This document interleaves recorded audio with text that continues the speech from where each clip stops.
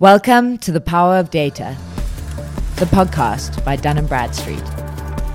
Data is everywhere, and there is more created every second of every day.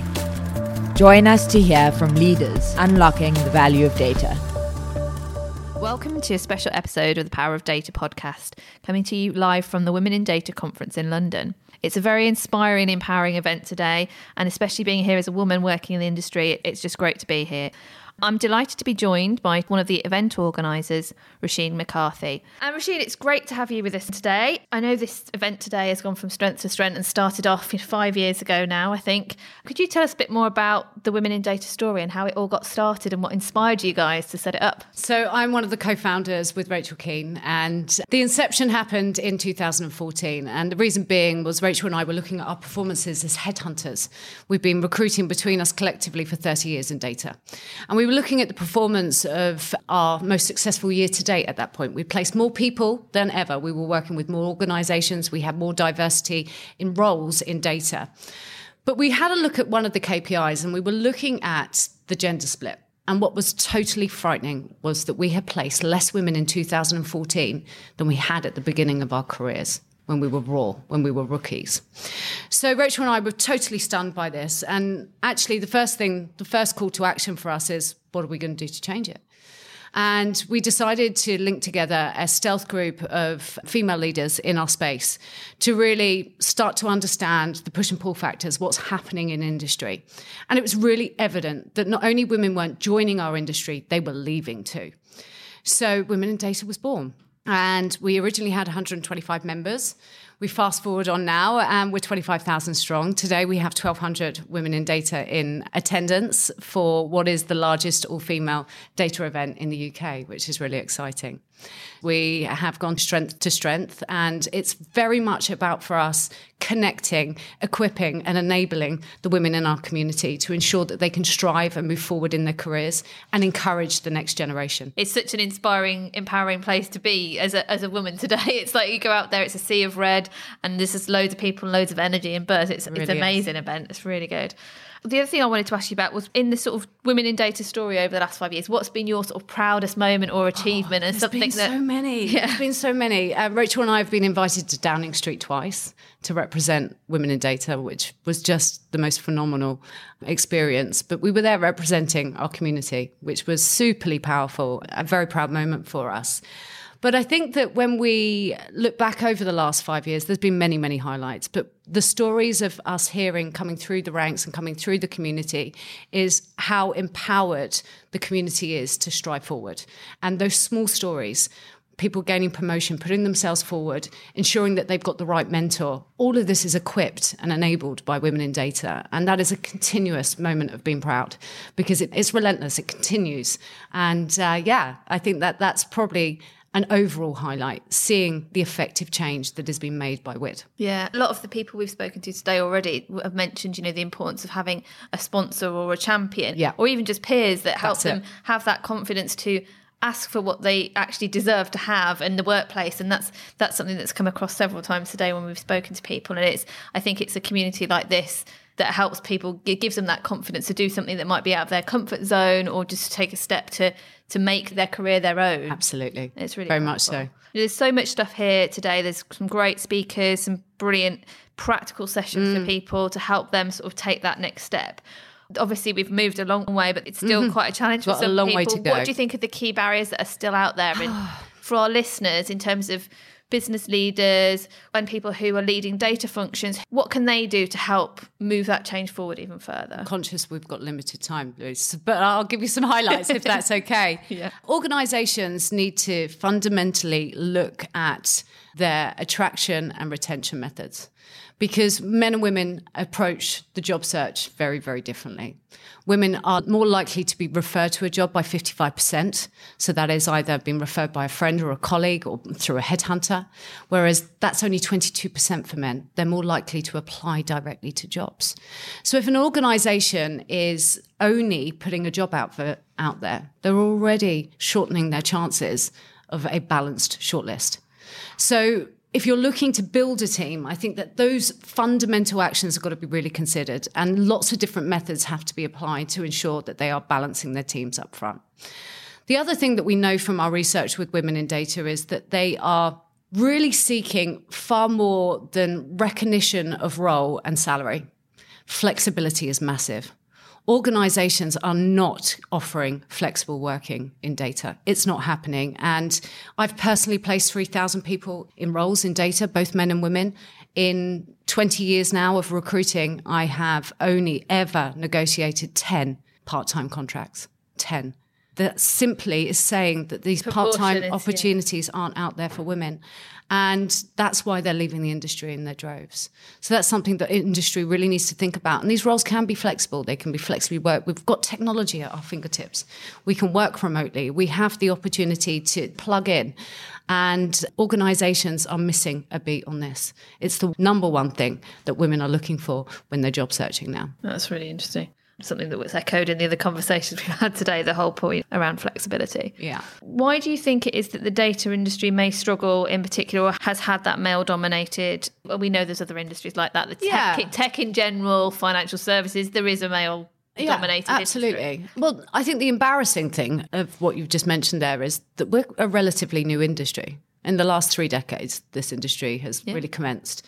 And there shouldn't be these legacy issues. Now, rewind the clock back to 2000 when I was first recruiting. I was evenly placing men and women. Also, the aspect of it not being a glamorous role was the case then. It was a backroom role. Then you see the rise of the data superstar, the rock star, the ninja. And suddenly we are seeing men assuming that role. And women with imposter syndrome quite often, and this is feedback we're hearing, shying away from those roles. So I think that there is a cultural aspect to it. And it needs to be embraced by those who are taking these roles and really empowered to showcase that it's a place for both men and women. Yeah, that's really interesting because now, the CDOs are on a C-suite level, whereas before that wasn't the case in the data industry. Yeah. It's much more like at a board level. That's a really interesting perspective. And only 3% of women are holding those roles. Yeah. The other final question, because I know you've got to get back to the conference and on stage, what do you think of the type of skills that people are looking for? Has the spec changed since you've been recruiting? Because obviously we've got much more automation, much more technology in the role, but there's still an element of the people that's required, and the skill sets must have changed quite significantly. Oh, it has. I mean, the thread is still there that we need people who are curious. That's always been part of the spec. You need to have the ability to identify and then be able to be vocal with that and be able to deliver that insight in an effective and compelling way. That's always been a thread in the data profession. But I think that, we rewind again a decade ago, the majority of data roles were backroom.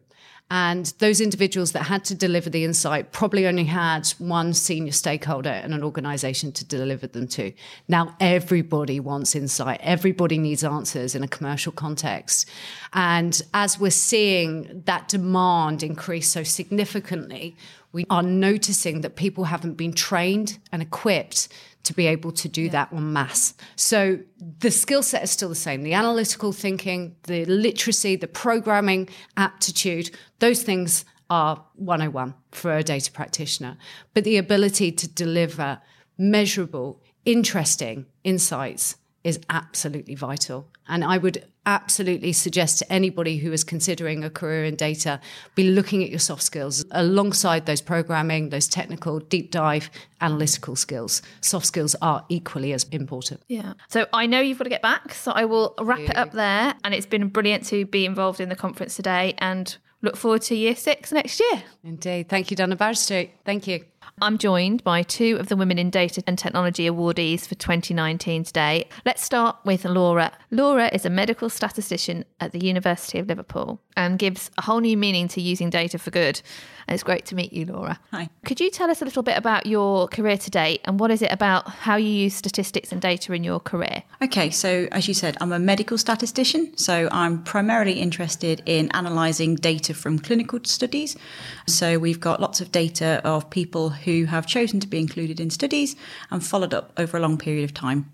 And I use that to develop what are called clinical prediction models. So we're trying to predict an outcome for people with chronic conditions like epilepsy or asthma. So, for example, is somebody going to go into remission, so stop having seizures, or is somebody going to not cope very well on treatment? And we're trying to make those sort of predictions. So to get to being a medical statistician, I did maths and further maths at A-level, and then thought maths was quite cool, and so chose to do maths and statistics at the University of Warwick as a 4-year degree. And then I decided I'd had quite enough of studying, and so really wanted a real job to earn some money. So I got a job as a research assistant at the University of Liverpool, and about 6 months into that, the carrot was dangled about doing a PhD, and I was like, well, maybe. Are there any exams? No, definitely not. Okay, then. So I then chose to do a PhD part-time alongside my full-time job, and so since then it's been a series of postdocs, including one from what's called the National Institute for Health Research. So that's quite a prestigious fellowship, which was really exciting. And then I'm now what the university call a tenure track fellow, so a probationary lecturer. So one day I might get a permanent contract. Sounds amazing. It puts my career into perspective anyway, at least. And I think it's really interesting to show what the different uses that data has, because especially with what we do, it's you kind of think about it in a commercial sense, but actually there's such a massive, vast uses and application of it. It's really interesting to hear. And I forgot to say earlier that I should say that both Laura and Indy are recipients of the awards that are being announced today. So congratulations to you both. Thank you very much. You know, today is all about women in data. So Laura, just another question to you. The industry that you work in, a sort of specialised area, what's the gender balance like, and how is it for you as a woman coming into that career? Have you come up against any barriers? So if you were to walk into the department I work in, Department of Biostatistics, about 75% of employees are female. But that's really unusual, and it's awesome from my point of view because, you know, it's unusual to be a man in our department. But actually, if you go to many other medical statistics departments across universities, it's not bad, actually. It's quite a good field for having a good gender balance. But what you tend to find is that the professors tend to be male, whereas the PhD students and the postdocs tend to be female. And there's some work to be done around ensuring that women can make the full transition to professor. Right. And you talk about that very passionately. And I think, you know, I know that's something that Roisin and Rachel have talked to me about you guys, and that's part of the whole award piece. So Indy, just going to move across to you if that's all right. So Indy is the managing security consultant at Fujitsu.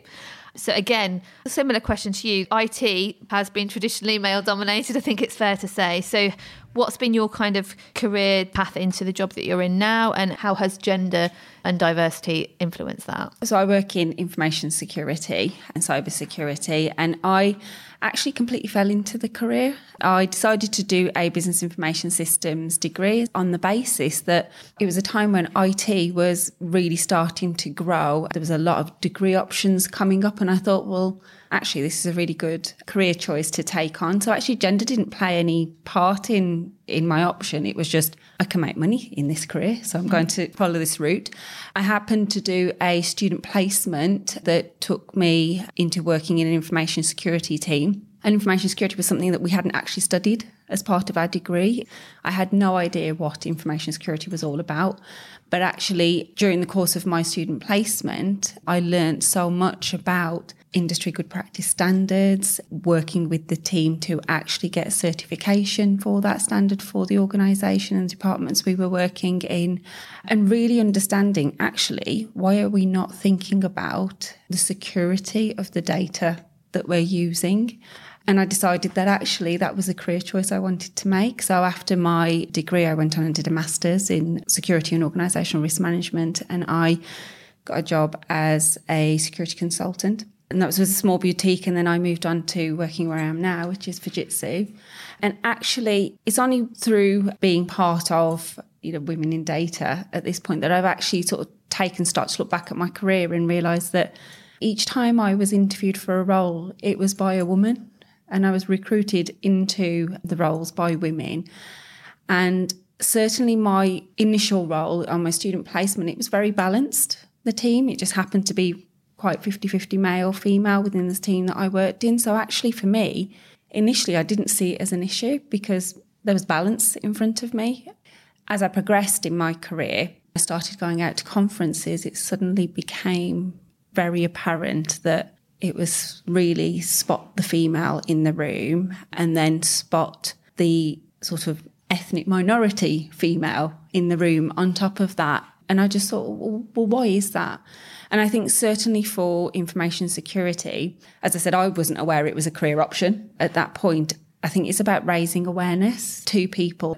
IT and information security in itself is such a broad spectrum. People just think IT is one thing, but actually there's so many specialisms within that. We need to raise awareness of that so that girls who are making decisions about careers are being able to make them in a really informed way. And there are people who are visible role models for them to look at and aspire to trigger that thinking of, actually, I didn't think that was a career option for me. I might think of that because certainly I wasn't necessarily a very technical person and I didn't want to pursue programming at that point in my career. So by stumbling into information security, I found a passion that I didn't know existed. So this platform here, Women in Data, and being one of the 20 is a really great opportunity for all of us to really highlight and be visible role models and demonstrating the broad spectrum of roles that are available in the area of data to inspire young girls. I've got 2 daughters and I want them to make informed decisions about what options they've got out there, and that actually there's no stereotype, really. It's only what we've cast ourselves. You know, a woman can be an engineer just as much as a man can be a makeup artist. It's just about what you're good at and what you enjoy.